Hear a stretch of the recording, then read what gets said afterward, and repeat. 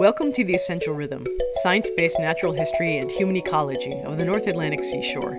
This is episode 29, Osmoregulation, Pros and Cons.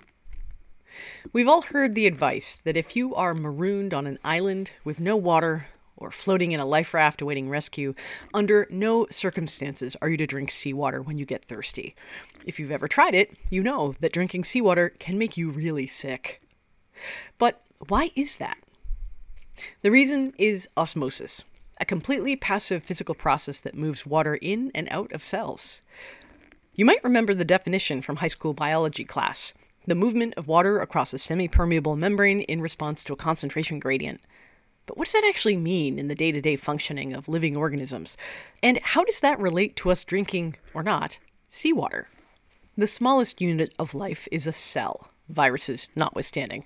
And cells are defined largely by the cell membrane, which, you guessed it, is semi-permeable, meaning small molecules like water can pass easily through it, but large atoms and molecules cannot. Depending on what is going on inside and outside the cell, water will either move into or out of the cell through the membrane. The concentration gradient part of the osmosis definition is referring to that what is going on inside and outside of the cell, particularly with the amount of solute or dissolved material in the internal and external solutions. And yes, in this model we think of cells as being surrounded by an extracellular fluid, whether that is fluid that is in the body of a multicellular organism, or water, either fresh or marine, in which a single-celled organism lives. When there is more solute in the external solution than there is inside the cell, and you can think of solute as salt, there are more types of dissolved substances that can impact osmosis, but it's easiest just to think of the solute as salt. When there's more salt outside the cell than inside the cell, water moves out of the cell towards the salt.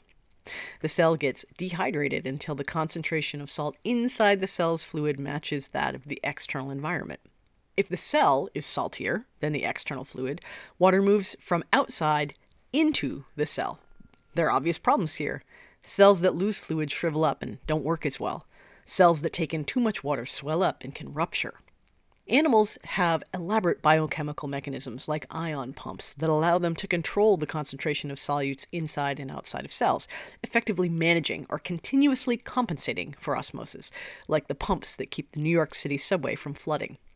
But if the concentration gradient is too large, these mechanisms can get overwhelmed. If you drink salt water, the high salt content of the seawater pulls water out of the cells of your intestinal tract, dehydrating you from the inside out. Seawater has a salinity of around 30 to 35 parts per thousand. Our blood plasma is around 9 parts per thousand. We readily lose water to the ocean when it contracts the permeable surfaces of our bodies, like the insides of our intestines and our mucous membranes. That's all at the cellular level, though. Animals that live in aquatic environments tend to rely on physical barriers to prevent the contact of osmotically active surfaces and tissues with the outside environment.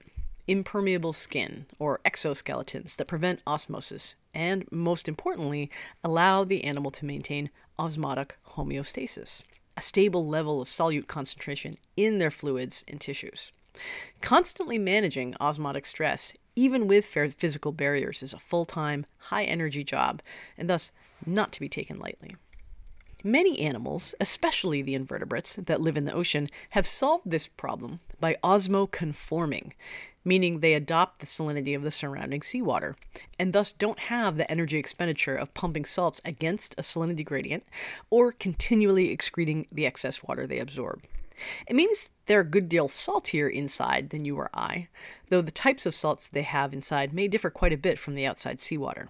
But that doesn't matter in osmosis as long as the concentrations are the same.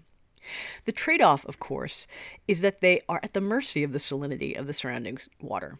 If that changes beyond the range they're adapted for, their metabolic processes can suffer. It's a risk conforming to the external environment, one that might change, instead of putting in the extra effort in controlling your internal fluids regardless of the external environment.